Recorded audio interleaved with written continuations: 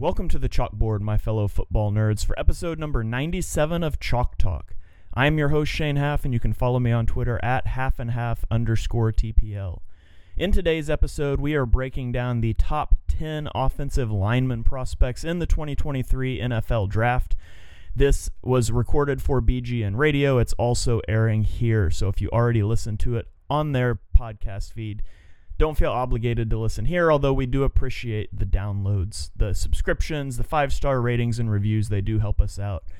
Just by way of announcement, I do want to announce that the Chalk Talk merchandise store is now up. You can find the link in the show notes here. It's also on my Twitter. If you want to buy a Chalk Talk hat, a shirt, I've got some sticker pages, mugs, all kinds of stuff.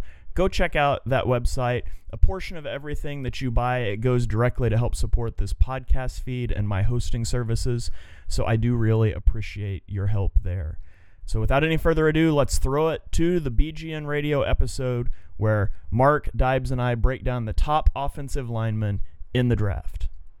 From the field to the film room to the war room, we've got you covered every step of the way as the road to the draft starts right now on BGN Radio. Hello and welcome to episode number 3 of the 2023 BGN Draft Show. Today we are going to be breaking down our top 10 offensive line prospects. If you know the Philadelphia Eagles, you know they love to build through the trenches, and offensive line is probably high on the priority list this offseason. We're going to break down the top 10 guys and several honorable mentions in what we think is a very deep offensive line class. I'm joined today by Dibes. You can give him a follow on Twitter at Mr. Crockpot. You can check out his podcast, Party on Broad. Dibes, how are you doing this evening? I'm doing well, man. Just a few days away from the NFL Scouting Combine. We did the quarterback class rankings. Not so much fun. I promise you guys, you're going to be in love with 10-plus guys here to talk about. I love the offensive line class in 2023.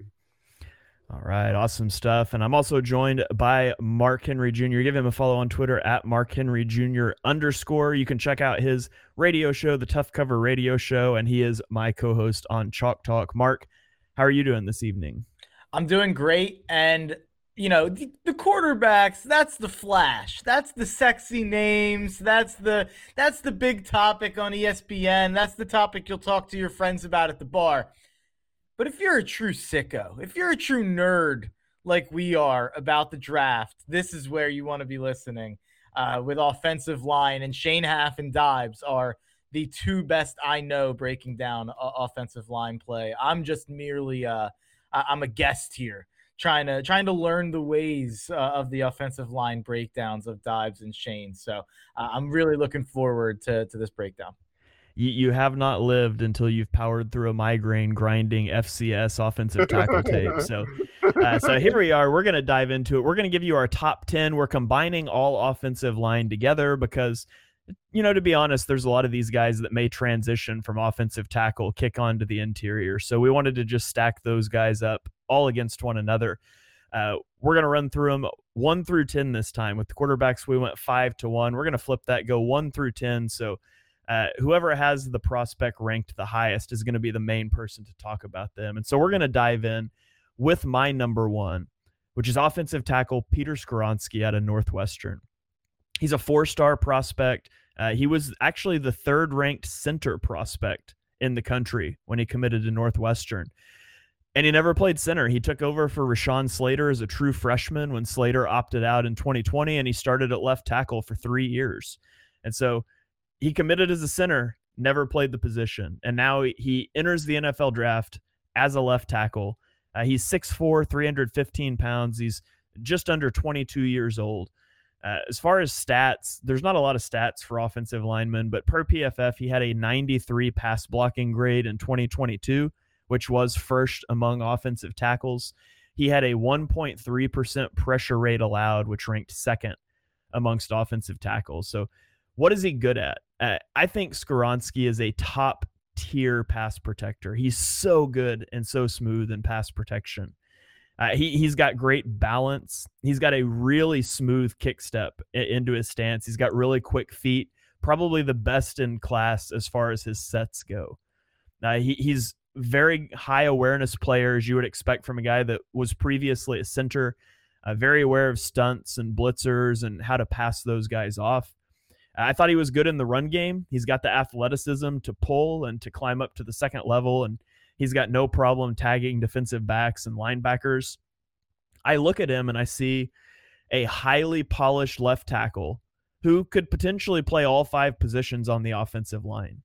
So what are his weaknesses? Well, he is undersized, and some teams may only view him as an interior prospect, and so that will drive him down their board. You're not going to draft a guard as high as you would a tackle. And the other thing, and this won't sound like a negative, but I think he's topped out in all of the nuances of the position. His technique's impeccable, which sounds really good, except there's instances on tape of him struggling against longer rushers and speed rushers. And that's not something I think you can coach up technically. It's just a limitation due to his size. So he lacks explosiveness and length at times, and you just can't coach that up. So what you see with him is what you get, and it's really good. But I do think it could be problematic at offensive tackle, potentially. So yet again, just like Bryce Young at quarterback 1, at my offensive line 1, I've still got a guy that I've got some size concerns about. So Dibes, I think you had him number 1 as well. What did I miss on Skoronski? What do you want to add on about his evaluation? No, you absolutely nailed it. I mean, this is arguably the safest pick in the entire draft outside of like Will Anderson and Jalen Carter. He's a plug and play day 1, potential all-pro dude that can play all across all 5 spots on that offensive line. Like you said, Shane, he's a master technician. He has amazing feet, super smooth footwork, man. And I just think he's gotten better every single year. I disagree a little bit with that, Shane. I don't think he's kind of maxed out there. I think the best is yet to come with Peter Skoronski. This guy is my number 8 prospect in the entire draft. And I'm just blown away. Every time I watch him, it's just a ton of fun. This guy has unbelievable upside. All right. And Mark, you have a different number 1, but before we get to your number 1, Skoronski clocked in at number 2 for you. Anything that you want to add in that we left out here? Yeah, I mean, the only thing I'll say is that my number 1, 2, and 3 offensive tackles are number 8, 9, and 10 overall on my big board. So there is absolutely no separation. I'll get to a little bit more of the difference when it gets to Paris Johnson to Skoronski, but in terms of Skoronski, there is some concerns about the arms. There is some concerns that he could shift into being a guard. I think he's probably going to be fine as a tackle. He replaced and outperformed Rashawn Slater in the same system. Slater's obviously turned into one of the top tackles in the league. Another quick first step guy. It's similar to Skoronski. He's also, by the way, the grandson of former Packers Hall of Famer Bob Skoronski. Fun fact. So little NFL pedigree there with Peter Skoronski. This is one thing that I'll throw out there as part of the reason that he's number 2 for me, and it's a dumb reason.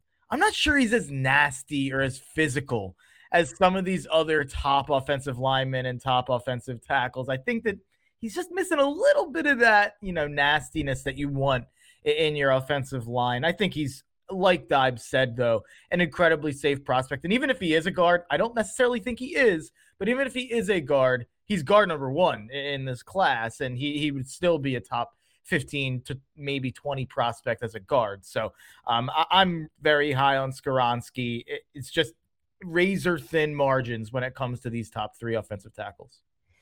All right, so let's talk about your number 1, Mark, which is offensive tackle Paris Johnson out of Ohio State. I'll give you the floor and let you lead us off on him. Yeah, 6'6", 310 guy. His PFF grade in 2022 was an 83. He was a 5-star prospect coming out of high school, number 1 ranked offensive tackle in his class and the number 9 player overall. Played right guard, then right tackle. Then he played left tackle in 2022. So he's played a little bit all over the line. He only allowed 1 sack this season, 0 last year. Really good run blocker, kind of has it all. He can mirror, he can protect on a speed or a bull rush, can lead out on a screen, good on the second level.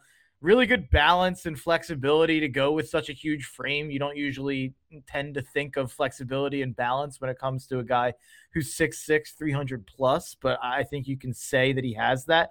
he gets off the line so fast and gets in and out of his stance so fast that the only guy I can think of when I watch him, and Eagles fans don't get too upset with me, is there's a little poor man's Lane Johnson to Paris Johnson, and it's not just he doesn't just share a last name. He had a play I tweeted out against Northwestern that reminded me of Michael Orr from The Blind Side when he runs the guy to the bus. Like he just ran him to the sideline, ran him like 10 yards deep into the sideline. He, as opposed to Skoronski, has a little bit more of that edge, a little bit more of that nastiness, and he's played in some more big games against some more stiff competition in terms of edge rushers. So, and he stood up in those games. So I'm pretty high on Paris Johnson, not really much higher than I am on Skoronski, but with the slight concerns about Skoronski's length and with that little edge in nastiness, I gave that edge to Johnson to put him at number 1. All right. Yeah. One other thing I'll mention on Skoronski is as far as like intelligence and intangibles, he's gotten academic accolades at Ohio State. He's also established a foundation to help veterans and underprivileged kids. And so not that plays into what he does on the football field, but it's always nice to know that you're getting a guy that you're not going to have to worry about off the field. And he's definitely that. I agree with everything you said. He's so physical, and it's fun to watch him in the run game. I will say at times I thought he played a little too upright, and he lets defenders get under his pads, which is not ideal, especially as a 6'6" guy. That's something that's easier to happen if you play upright. And I thought that he could use a little bit of work landing his initial punch out at defensive ends. Like sometimes missing that punch is how defenders close the gap in that length and they're able to get into his chest. So that's one thing I thought he could work on that I'm a little concerned. And I wouldn't say concerned about, but it's a technical thing that he can work on. And it is why he was my number 2 instead of number 1. But I'm very high on Paris Johnson as well. The margin, like you said, is razor thin. Something interesting about that punch technique that you said, I think that might be something that's coached at Ohio State, because DeJuan Jones, who we'll all talk about in a bit, kind of does a similar thing where it's a little bit more of a snatch than a punch with Jones, but he kind of gets on you early. I almost think that might be something that's coached in the Ohio State, offensive line room. That's completely a guess on my end, but I noticed that on tape that they kind of both employ similar techniques in that regard. Interesting. Yeah, I don't think I noted that on Jones, but that is interesting. I'm going to go back and look for that now that you mention it. So, Dibes, you also have Paris Johnson number 2. What did we miss? What do you want to add on about him? Nothing. Just to add on, like so much. It's so impressive with his so impressed with his measurables, man. Like 6'6", 315 pounds. Excellent position versatility. Played guard in 2021. Moved to tackle last season and just was outstanding. Great football IQ, leader on and off the football field. Needs to improve his play strength just a little bit. But I mean, his feet, his mobility, everything screams just big time upside. He's right behind Peter Skoronski on my big board at number 9. And I think this guy could be a Pro Bowler sooner than later. All right. So that is our top 2. We'll get to number 3 here, which is a guy that we all have at number 3. It is Broderick Jones, offensive tackle out of Georgia. Dibes, I'm going to let you lead us off on this one. We just talk about measurables. That's going to continue here at number 3 with Broderick Jones. Just one of the most toolsy prospects in this entire draft, man. He was a 5-star recruit out of high school, 6'4", 315 pounds, has a great combination of just natural leverage, proportional length, man. This dude is absolutely explosive in space, strong at the point, a relentless finisher, man. He allowed just 16 pressures on 594 pass blocking snaps at Georgia. He can still take some time to develop with his pass protection, man, and he struggles a little bit regaining leverage off blocks, but like you look at the measurables just like you saw with Paris Johnson, man. This guy's frame, he's just so stout. He's so built. His lower half is just massive. And I think this guy has one of the biggest upsides in the entire draft, especially in that like mid-first round range. I love this guy's ceiling. I'm going to look at my big board real quick. I have him number 14 on my big board. He is very raw. Broderick Jones is definitely very raw. He only played 203 true pass sets in college, so that's worth noting. But Broderick Jones, man, there's a lot to like. Yeah, and just point of clarification there. So the 203 true pass sets. A true pass set is essentially a pass blocking rep without play action or an RPO or a screen. So it's just straight drop back passing. He's very limited in that, only 19 collegiate starts. So there is rawness in his technique. He kind of punches wildly at times, I thought. But he's got such top tier athleticism. He clocked 19 miles per hour on the GPS this season.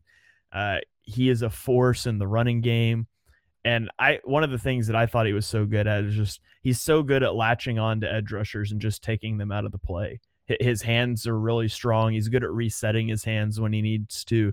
I really like Broderick Jones. A lot of upside. Just he might have higher upside than Skoronski and Johnson. He's also just got more rawness, which is why he's number 3 for me.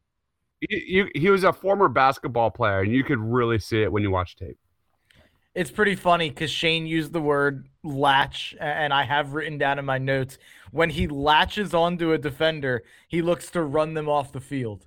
So there's there's Chalk Talk co-hosts kind of sharing a brain a little bit there, but some hilarious plays with him in the run game with he and Darnell Washington just running guys off the field. Just like you have no chance if those are the two guys that are coming at you. Yeah, he is, I mean, back-to-back national champion too, Broderick Jones. So he's played in big games. He's played against the stiffest of competition in the SEC and then also at the next level in the postseason. So Broderick Jones, I think he's relatively safe as well with his athleticism, his frame, his experience at the highest level. Even if it is limited experience, I think he's relatively safe. He's still a top 10 prospect for me, even though he's my number 3 offensive line prospect, which tells you just how good the class is. Yeah, offensive line is absolutely a strength of this class. And we'll kind of get into it as we go down our boards here where we see some of these guys fitting in. But just full disclosure, I had 12 guys I wanted to talk about in the top 10 because I think they're all going to be day 1 and day 2 guys, and that's not even getting into day 3 prospects. It's just such a deep class. If you're Pittsburgh sitting at 17, you're praying one of those 3 guys drops down to you. And I've seen a lot of Broderick Jones mocked to Pittsburgh. Tennessee, another team that's going to be looking at all 3 of these guys at number 11. Yeah. All right, let's move on to our number 4s. At number 4, Mark and I both have the same guy. It's offensive guard O'Cyrus Torrence out of Florida. Dibes has a different guy we'll talk about in a minute, but I'm going to lead us off on Torrence. He was a 3-star prospect who committed to Louisiana Lafayette, and he played 3 seasons there, 36 starts, before he transferred to Florida for his final season. And at Florida, in that one season, he was a first-team All-American at right guard. He's 6'5", 347 pounds. He's huge, a little over 23 years old. As far as stats go, he only allowed 12 pressures in his first 2 seasons in college. And, of course, it was Louisiana Lafayette, but making the leap to the SEC, it wasn't an issue. He gave up 0 sacks or hits. He posted an 89.9 PFF run blocking grade in 2022. I look at his strengths. This guy is a stone wall in pass protection. You don't drive him off the ball. He does a great job at getting into the defender's chest and then keeping them at bay. And when he is driven off that spot, he does a great job of re-anchoring. He doesn't walk backwards. He's really good at sinking his hips, dropping that anchor, and stonewalling those blitzes. I thought he had a really high IQ, really aware of loopers and blitzers, and was able to pass those guys off well.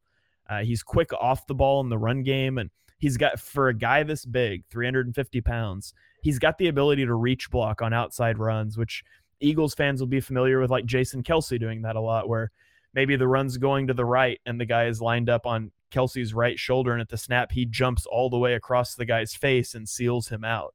And it's a really important way that basically teams can steal an extra run blocker to the play side. And O'Cyrus Torrence at 350 pounds, he's able to do that, which is just huge. As far as weaknesses, I think he struggles to block at the second level at times. He's not a fluid mover. He's big, he's strong, he does not move great. And so a lot of times if you get him in space, it's just easy to get around him because he's not good at tagging linebackers, defensive backs at the second level. And sometimes I felt like he was overly aggressive at the expense of his technique. It would slip a little bit. So overall, I think Torrence is a really, really solid offensive guard prospect. That's where he's going to play. He's not going to go to center. He's not going to go to tackle. But as far as pure offensive guard, he's probably the best in the class. I kind of like that he played 3 seasons at ULL and then had to adjust to a new setting at Florida, adjust to a new level of competition, and he played even better at Florida than he did at ULL. I think that shows that he has shown that ability to step up a level where he's going to have to do it again from the SEC to the NFL. I think that says a lot about him as a prospect. He was a big winner at the Senior Bowl. I've seen people speculate that he'll be a big winner again at the Combine. People think that even though he is huge and even though he's not a fluid mover, I think he'll impress in other ways at the Combine. He's an ideal power run scheme guy. So if you're one of those teams that employs that scheme, it looks like he's going to be the guard that you want to look for in this draft. But yeah, he's definitely one of my favorite prospects in this draft in general, not even just in this class. He's a top 15 prospect for me. All right. Dibes, you have O'Cyrus Torrence at number 6. Anything you want to add on him before we get to your number 4? Not really. You guys really nailed it. He's still number 27 on my big board. You guys, kind of just crushed it exactly why. Like, he doesn't have a lot of versatility, but, for better or worse, sometimes that's a good thing because he's a plug and play interior offensive lineman that will dominate at guard for the foreseeable future. I can't complain about O'Cyrus Torrence. Really big hands, massive for also better or worse because there's been times when he's almost closer to 400 pounds. So that will definitely be needed to be monitored moving forward. But O'Cyrus Torrence is just so massive, just a huge dude. He doesn't have the best lateral mobility, struggles with quickness, but in the right system, man, this guy definitely has big time upside. All right, so let's get into Dibes number 4. It is John Michael Schmitz out of Minnesota. I have been hearing about John Michael Schmitz in the group chats with Dibes for months now. Dibes, tell me why you're so infatuated with this guy. Oh, John Michael Schmitz, man. He is a 6-year senior prospect, tons of experience, elite football IQ, elite technique. Unlike O'Cyrus Torrence, incredible mobility, ability to pull, get into that second level, good upper body strength, man. I think this guy's going to do really well at the Combine. He needs to develop his lower body strength, and he doesn't have the elite physical tools of some guys we just mentioned at the top of these rankings, but he makes up for it by doing all the little things, man. John Michael Schmitz, man, was terrific during the Senior Bowl. He played during the Senior Bowl at all 3 positions on the interior. And, that was kind of the big question mark. Does he have the versatility to kick it to guard? And my God, he just looked 2 steps ahead of everybody he matched up against throughout practices at the Senior Bowl. Great size, 6'4", 320 pounds. I think this is a plug and play dude that can really just be a core member of any team in the NFL for the next 10 years. Yeah, so he started 36 games at center for Minnesota. He was a first-team All-American in 2022, also second-team academic All-American, so he's a high IQ guy. And I think you see that on the field. I thought he senses pressure, adjusts protections well. He was the highest-graded center by PFF this season. I will say he was good at doing like reach blocks. I did think you mentioned the limited athleticism at times. I think he would struggle in like a wide zone scheme. If you can get him in an inside zone scheme, but I don't think you want him in a wide and outside zone scheme. I think that would stretch his athleticism too much. So I do think he's scheme limited, but I think he's a good center prospect for a team that does not run that sort of a scheme. And like you said, I think he can kick out to guard as well if a team wanted to take him for that reason. Mark, you and I both had John Michael Schmitz at 7. Dibes had him at 4.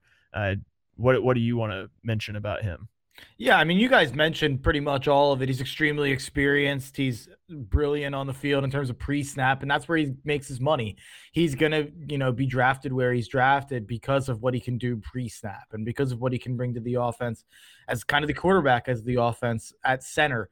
I'm a little concerned about the athleticism. I do think he's a day one potential starter because of his experience and because of what he can do pre-snap, but I think that there's probably a capped upside. If I had to be honest, a comp for me that I kind of threw out there was Ben Jones, a Bama center, a guy who got drafted because he was smart and experienced and stuck. He's in the league still. He's, been on teams for a long time. He's been a pretty good center. He's the type of guy who's like, an 81 overall in Madden perpetually. That's kind of like what I think John Michael Schmitz will be. Yeah, I don't think that's off base. Replacement level starter is kind of where I evaluate him out at. Another thing I forgot to mention, he was a high school wrestler, which is something I always like to see in the background of offensive linemen. So if you're out here listening and you have aspirations of being an offensive lineman, go join the wrestling team too. You learn a lot about body positioning and hand placement. You'll be higher on Shane's big board in a couple of years if you do that. You will be higher on my big board if I know you were a high school wrestler. So, okay, let's keep it moving along here. We're going to go to number 5. Number 5 guy on our big board, on our offensive tackle rankings. Mark and I both have Dawand Jones. Dibes has Anton Harrison. Mark, I'm going to let you lead us off with Jones, and then we'll circle back to Dibes. Yeah, my number 5 offensive tackle is Dawand Jones out of Ohio State. And how could you not be excited about a guy who's 6'8", 360? The last 2 years, 82.1 PFF grade in 2022, 86.5 in 2021. He gave up 0 sacks this year, 3 sacks last year, only 12 pressures and 1 QB hit in the last 2 years. He allowed the best pressure rate in college football at 1.3% last year. It's tough to bull rush him based on size. And when he gets his hands on you, it's tough to get away. And he gets his hands on you pretty fast. He tries to snatch you almost as soon as the play starts so that you can't get away from his wingspan. He had great tape against Isaiah Foskey from Notre Dame, both in season and in the Senior Bowl. Dominated him and made him look tiny and really hurt his draft stock in both settings. And Foskey's 6'5", 260. It's not like we're talking about an undersized guy. And then when you're talking about Dawand Jones, you're talking about a guy who's 6'8", 360, I think people have this image in their head of this slow-moving, lumbering Andre the Giant type figure. This is a guy who averaged 17 and 9 as a high school senior. He had offers from D1 teams to go and play college basketball. I'd like to see him try to take down backup 5 minutes for the Sixers while we're at it. I mean, they could use it. But anyway, he can scoot. You can see it on some plays. And there's guys out of, unfamiliar places and unfamiliar frames that have really succeeded over the last couple of years. Guys like Orlando Brown, guys like Jordan Mailata. And I think that those guys have helped his stock as a prospect a lot because being that big and doing the things that those guys have been able to do, you can see Jones do some of the similar things. He's not a total anomaly at his size, and his performance in the screen game kind of shows he can be used like those guys. I like to do player comps, but this isn't an NFL player comp. My player comp for him is Gregor Clegane, the mountain from Game of Thrones. If anyone knows that reference, his nickname is Big Thanos. So I actually think Dibes should be obligated to bump him, up the board. And it's funny. I was reading scouting reports. I went deep on Dawand Jones, guys. So I'm sorry if I'm going a little deep here, but there was a scout that remarked that watching him deal with blitzing linebackers was like watching Hulk Hogan versus Rocky Balboa in Rocky 3. There's no competition. It's just an absolute dwarfing. This guy would have went top 5 in the 90s, maybe even in the early 2000s. I have him as a first-round prospect. He's a guy who has really risen for me as I've dove into the tape. Yeah, he is a mauler in the run game, just massive and powerful, has tremendous grip strength. He rarely loses a rep like once his hands are on the defender, and it happens so fast, like you said, with his long wingspan.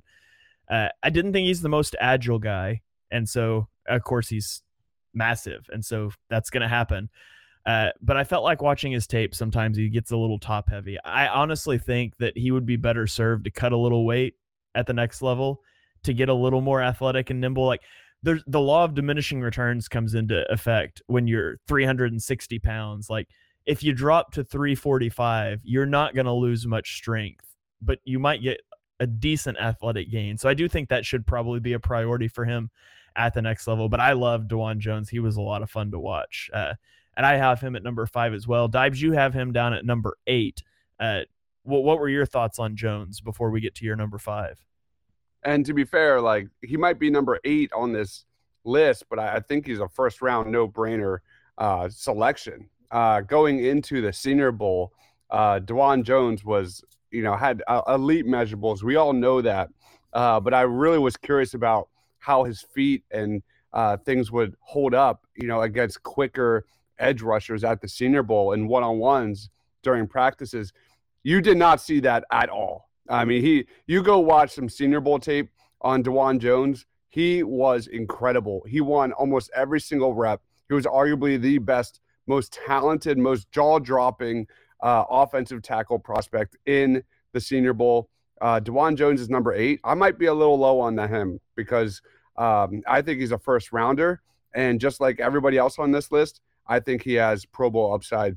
DeJuan Jones is definitely way too low on my rankings here. All right. I always love it when Mark and I can convince Dibes to change his rankings. I love all live these on guys. air. Hayden, I said it from the top. Great group. And by the way, I'm literally talking about Ant-Man on the side here while we do this show. So I'm a huge Marvel fan.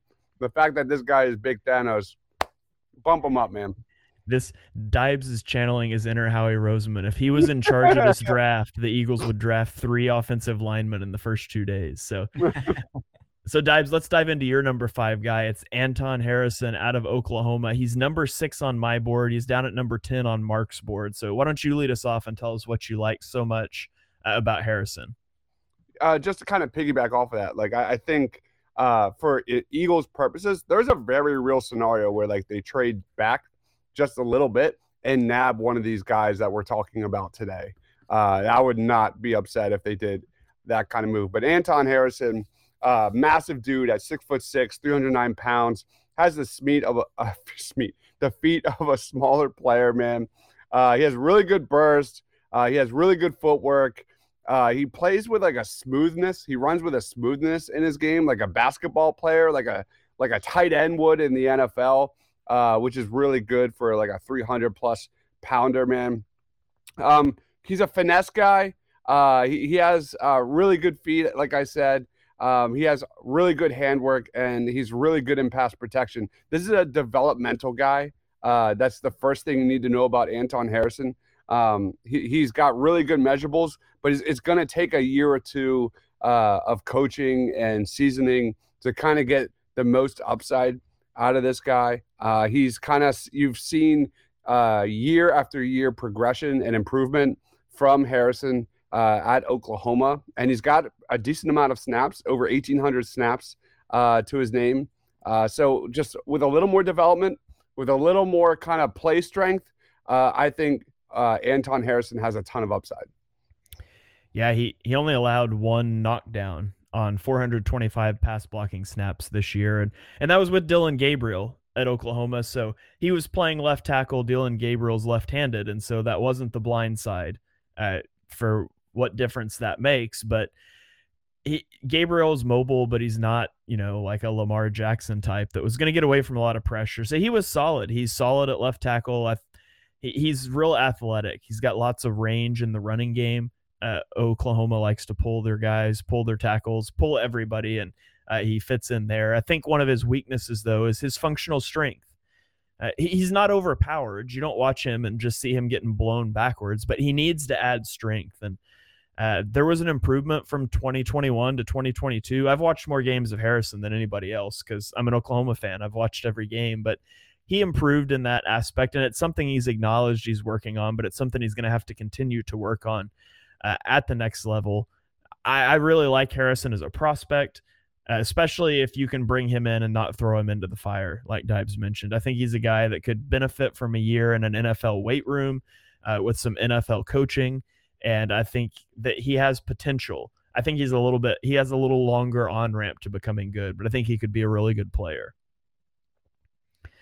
And so he is number 6 for me. Mark, he's all the way down at number 10 for you. You're not a big Anton Harrison guy. Why don't you tell us why?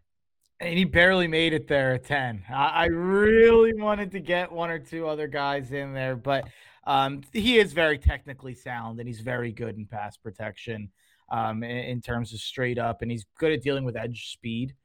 So I think a lot of that is just there's enough there, and he's 6'5" to say that, you know, he's a pretty good project to bet on in terms of offensive tackle. But I'm hearing him as a first-round guy, and I think that's questionable. Because if you're going to draft him in the first, you're going to want him to play pretty fast, and I don't think he's ready to do that. There's just too many things I saw that I didn't like. He probably should have and could have stayed another year at Oklahoma to build up his body and get it to be NFL ready. But with the dumpster fire that Oklahoma has become, sorry, Shane, I understand wanting to get out of there. I had to fit that in. But he's not the kind of explosive athlete that, you know, I think is going to really improve his stock at the combine. And I don't think he's the type of explosive athlete that's going to really knock your socks off. I don't think he plays with a mean streak, really. I haven't seen any of that. And then according to PFF, I straight up just stole this, but Harrison's ability to hold up to power rushes is borderline unplayable by NFL standards. And I've got to say, I think I agree with that. Like, I don't think he seems strong to me. He doesn't seem like he blows people away. He doesn't seem like he pushes anyone back. And I do think that if you're already seeing that in the Big 12, I think that could be concerning at the next level. But like I said, very technically sound. So he still made my list, and mainly because of that offensive tackle, you know, positional value. It's probably the third or fourth most important position in the sport. So when you have the base traits in terms of pass protection, I can kind of ignore a lot of concerns, at least in terms of putting you in the top 50 or 60 prospects. Number 6 for Mark is the only guy whose number 6 is not yet revealed. It's Cody Mauch. He's number 7 for Dibes. He's number 8 for me. So Mark, we'll let you lead us off. Tell us about Cody Mauch. Yeah, Cody Mauch is a guy who I think is going to end up going in the first round, in part because of his positional versatility. 6'6", 300, 90.8 PFF grade in 2022, 88.9 in 2021. Allowed only 1 sack in each of the last 2 years. Deceivingly really good athlete. I think if you look at him, you see the mullet. You see North Dakota State on the helmet. You're not going to think that this is some, you know, next level athlete, but you can make an argument he could legitimately play any of the 5 offensive line positions. He entered North Dakota State as a tight end before beefing up about 80 pounds to play left tackle. He plays with a nasty mean streak you'd expect when you see his toothless smile. He plays like a hockey goon a little bit out there in terms of on the offensive line. Shorter arms than you'd like out of an offensive tackle. I've seen PFF and others say that he needs work in pass protection with his hands. I think they're kind of projecting because of the D2, because he played in D2. I think there's a chance that concern's totally unfounded, because I didn't think that his hands really looked like they were misplaced or anything like that. I think that they're kind of projecting and saying that could be an issue at the next level, but I don't know what that's based in really. Great in space for screens, excellent pre-snap player, kind of the leader of that offensive line. Big foot truther. So I think that's, you know, that's where my breakdown probably ends. Yeah. If you don't know who we're talking about, if you haven't seen the picture, you need to go Google Cody Mauch smile. So he lost his 2 front teeth on the top playing hockey. And so he just got I didn't know it was hockey. That's funny. I thought it was basketball.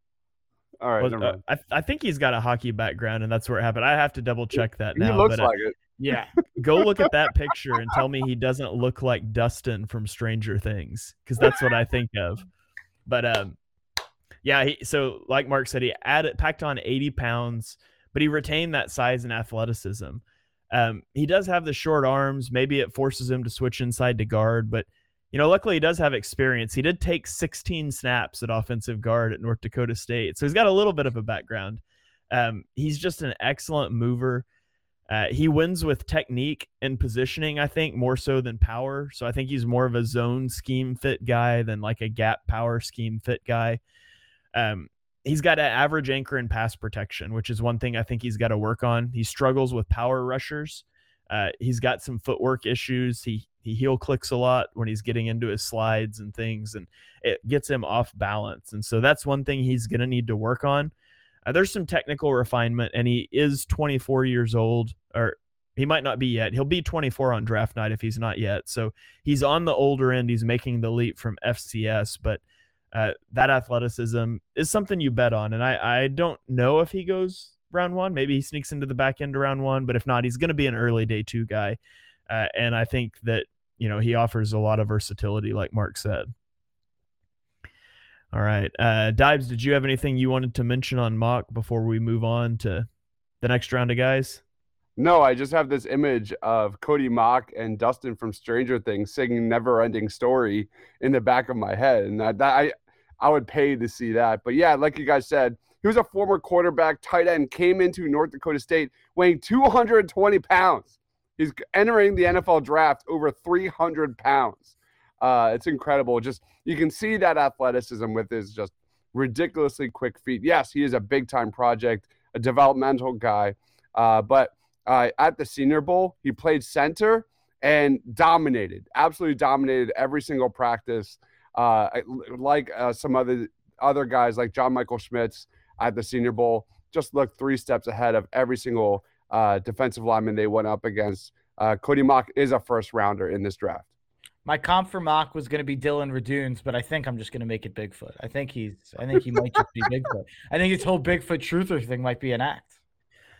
I'm just saying right now, Bryce Young's agent needs to call up Cody Mock and be like, hey, how did we pack 80 pounds on and stay athletic? Because I've got a client that needs to put on a little bit of weight. How about 10? Throwback to our QB ranking show. If you haven't watched it, go listen to that. We had a lot of conversations about Bryce Young, CJ Stroud, all of those guys, but we won't relitigate that here. Let's move on. The number 8 guy on Mark's board, the only guy who doesn't have number 8 revealed yet, is Darnell Wright. He did not make the top 10 for Dibes or I. So Mark, why don't you talk to us about Darnell Wright? Yeah, he's 6'6", 335, so obviously you don't have any size or frame concerns. 2022 PFF grade was 71.4. He was a 4-year starter, but that really just means he had 3 years of terrible tape and a lot of pressure allowed on his quarterbacks. Not good tape for 3 straight years. And then he kind of put it all together in 2022. He allowed 0 sacks and a 1.7% pressure rate, 3rd in the country. He was a big prospect coming out of high school. People kind of were calling him a bit of a bust. Tennessee has had a lot of that where they get these big prospects coming out of high school and they don't really even get to the NFL draft. Well, at least he put it together in his last year there. Some people are saying he might be more of a guard. To me, that doesn't make any sense with his size and frame. That's a tackle, I think, especially with his experience as well. And I have to be honest, I'm not all that high on Wright. I think the tape's concerning. I think he's slow moving. I think his feet aren't that great. I think he needs to improve his balance. But there's 4 things that are keeping me from him dropping like a rock in my rankings. 1, he's a former top 10 prospect coming out of high school, like I mentioned. He's 6'6", with absolutely 0 size concerns. His concerning 3 years and his encouraging last year all occurred in the rigorous SEC at the highest level outside of the NFL. At least you don't have to worry about quite as much of an adjustment. And then most importantly, he shut Will Anderson down. There it is. He forgot he was on the field. Damn you it, could Mark. argue he did a better job on Will Anderson than any tackle in Anderson's entire career did while he was at Bama. That alone probably got him a spot in my top 10, to be honest. I have a lot of concerns, but if you're able to handle Will Anderson and the height and the speed and everything he throws at you for 4 quarters and put up, 50 points or whatever Tennessee put up on that defense, you know what? You've earned a spot in my top 10, Darnell Wright. Yeah, he had a weird career arc where he started at right tackle and then he moved to left tackle and then back to right tackle. So he's got experience on both sides. On the guard thing, like I did have in my notes that I wondered if he could move to guard because one of my bigger issues with him was his footwork and his fluidity there in space on the edge. But at guard, the footwork wouldn't be an issue, and he's so powerful, especially in the run game. So I wondered if he would be a good fit at guard, but it's not guard size. It is tackle size. So I do think maybe there's some versatility there if a team wanted to tap into it, even though he didn't ever do that at the college level. It's at least an interesting thought process. Okay, let's roll on to our number 9s here. We all have different guys at number 9. So, Dibes, I'm going to let you lead us off first with Andrew Voorhees. Why don't you tell us about him? Oh, my gosh. I mean, he's been in college forever, 6 years. Nearly 3,500 career snaps. Andrew Voorhees, I really like this guy. He's really big. I think 6'6". One of the most experienced players in this class, man. He has 5 years as a full-time starter or a starter for most of the season. He's only allowed 11 career sacks during his college career, man. Really good grip strength, really good power in his anchor, man. He has, he's 320 pounds, but he's a really good mover.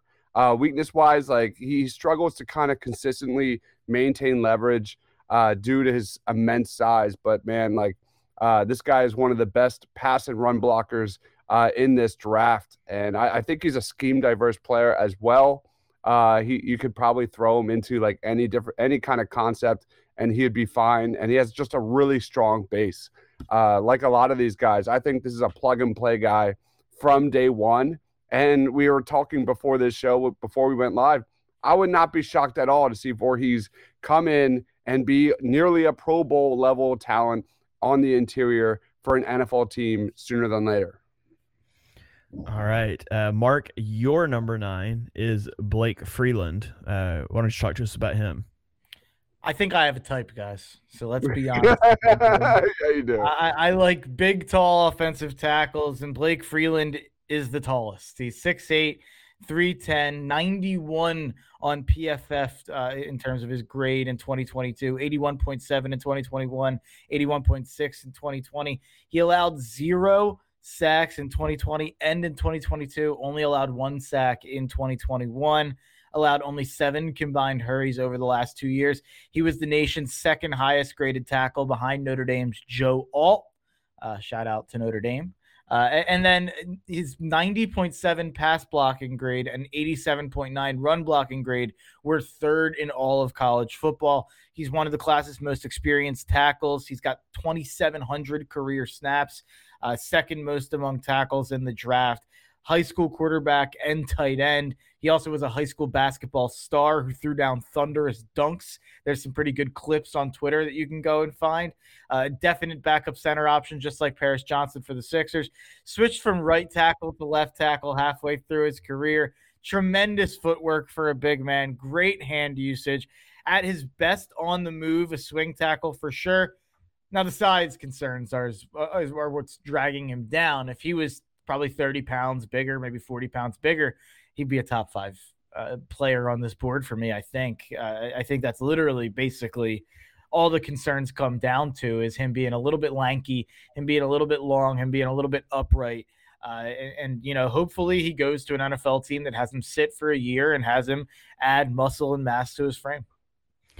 Yeah, so the common thread that holds all of Mark's guys together is that none of them could be on an offensive line for Bryce Young because he couldn't see over any of them. I have a type. It's why I would not Kyler Murray would never be my quarterback because he just wouldn't. He'd have to drop back 40 yards. Yeah, that's true. All right, so my number 9 is offensive tackle Matthew Bergeron from Syracuse. No, I didn't pick it just because I think Bergeron is an awesome last name and fun to say. He started his career at right tackle in 2019, and he became the first true freshman to start for Syracuse in almost 20 years. Later, he moved to left tackle in 2020, where he kind of finished out his career there. He is 6'5", 322 pounds, just a little over 23 years old. He's very athletic and smooth. That's what I think characterizes his game more than anything is his smoothness, his fluidity. He's got really good range in the running game. He's got really good technique in the running game. He's just technically sound. Everything about the run game is great, which is good because everything about the pass game is not so great, but we'll get to that in a second. That's not true. I think he's got good awareness in pass protection. Like, he recognizes what's happening and he'll pass off stunts well. But he's got inconsistent hand strikes, both in his placement and his timing. That causes struggles in pass protection at times. He has a hard time keeping edge rushers on the edge. And I think he lacks functional strength. Now, at the college level, he made up for it with his technique. That's not going to work at the NFL level. He's going to have to add strength. And I always go back and forth with, would you rather have a technically sound but not a strong guy and trust that you can bulk him up? Or would you rather have the physical guy and think you can refine his technique? I think it could go either way, but he's going to have to pack on some strength. And I do wonder if he might transition to offensive guard at the NFL level as well. He's one of those guys that I think you could kick inside. So I think he's got some versatility. I really liked what I watched him in the run game. I think it could mitigate some of his pass protection issues if you kicked him inside where he wasn't playing in space as much. So that was my thought when I watched Matthew Bergeron. And so we'll kick it to our number 10 here. Dibes and I have the same number 10. We've already talked about Marks. But it is Joe Tippmann from Wisconsin. Dibes, I'll let you lead us off on Tippmann. Oh, I love Joe Tippmann, man. This was the guy that took Blake Freeland off my list. I think Joe Tippmann is one of the biggest sleepers in this draft. 625 pass blocking snaps the last 2 years at Wisconsin. He's only allowed one sack and 9 pressures. He's an athletic freak at 6'6", 317 pounds, super strong offensive lineman, man. I think this guy's going to be a household name at the combine this week. Really quick out of his stance in pass protection. He sets too high at times, weaknesses wise, but he's an incredibly rare tall center that can really play well with leverage and get out and block. Joe Tippmann, man, is so underrated. I think he's the only guy on this list that I don't have a first-round grade on, but I would not be shocked at all to see him drafted by some team in that back end of round 1. I think Joe Tippmann is being slept on right now. Yeah, so he was a 3-star recruit. He redshirted at Wisconsin, and then he barely played his second year before he took over in 2021 as their center. And he's got a rare build for a center at 6'6". That's tackle height, but very strong and athletic in run blocking. He can do all the blocks. He can double team defensive tackles with a guard. He can execute reach blocks. He can snap the ball and pull as a lead blocker on counter plays, those sorts of things. He does a really good job of that. It's Jason Kelce how he's able to snap the ball and immediately just get out to the edge. I thought he was really reliable in pass protection. He's always looking for incoming blitzers, delay blitzers, whatever. He seamlessly passes guys off to his guards and stays home.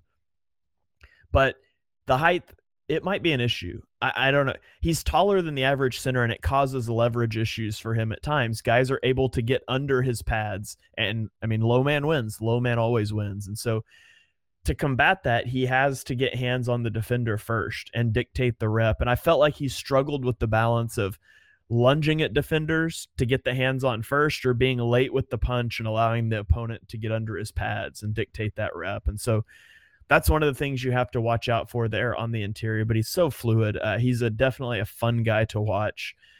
I know you're a sicko if you talk about centers being fun to watch, but if anybody understands that, that's Eagles fans that have watched Jason Kelce for years, and Tippmann is a very fun guy to watch on the offensive line. So that's going to round out our top 10 here. We've got a couple honorable mentions, but I'll just run through the 1 to 10 here. I went 1 to 10. Peter Skoronski, Paris Johnson, Broderick Jones, Osiris Torrance, DeJuan Jones, Anton Harrison, John Michael Schmitz, Cody Mock, Matthew Bergeron, and Joe Tippmann.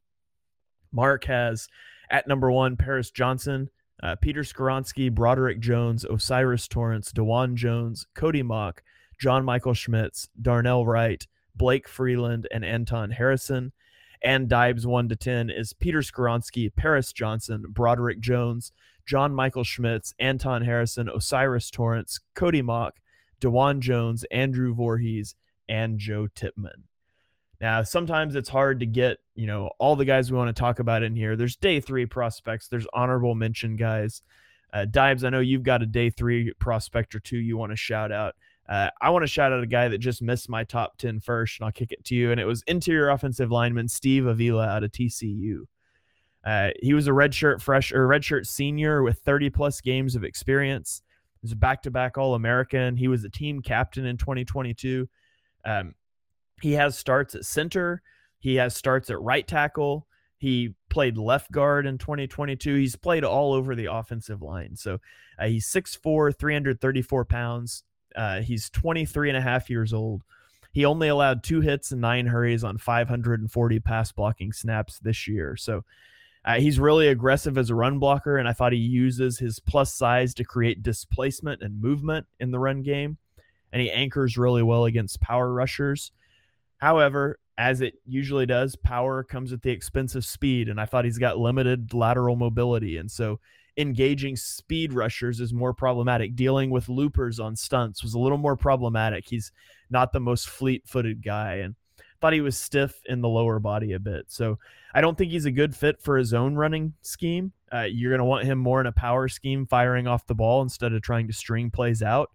And so, probably not a good fit for a team like the Eagles, who's more zone rushing. But Steve Avila, I do think he's got the potential to be a good, powerful run blocker on the interior for some team. So that was my guy that barely missed out. Dibes, I know you had a couple day 3 prospects you were interested in, specifically for the Eagles. Who do you have there? Yeah, when you have a guy like Jeff Stoutland that just thrives at putting together and developing great young offensive linemen, let's talk about it. McClendon Curtis, interior offensive lineman out of Chattanooga. This guy has really good length, 35-inch arms, great frame at 6'5", 331 pounds, knows how to use it. He's a developmental guy, but just really great physical tools at the position. Needs to develop his footwork, fluidity, quickness as a pass setter. But, within a year or two, this guy has really serious upside. That is McClendon Curtis. Another guy to kind of talk about is Mark Evans out of Arkansas Pine Bluff. This guy has a really good track record here. Over 1,000 pass blocking snaps since 2019. Only allowed 4 sacks and 34 pressures at left tackle. 6'5", just under 300 pounds. Moves really fluid for his size. That is Mark Evans. I think Jeff Stoutland would do well with him.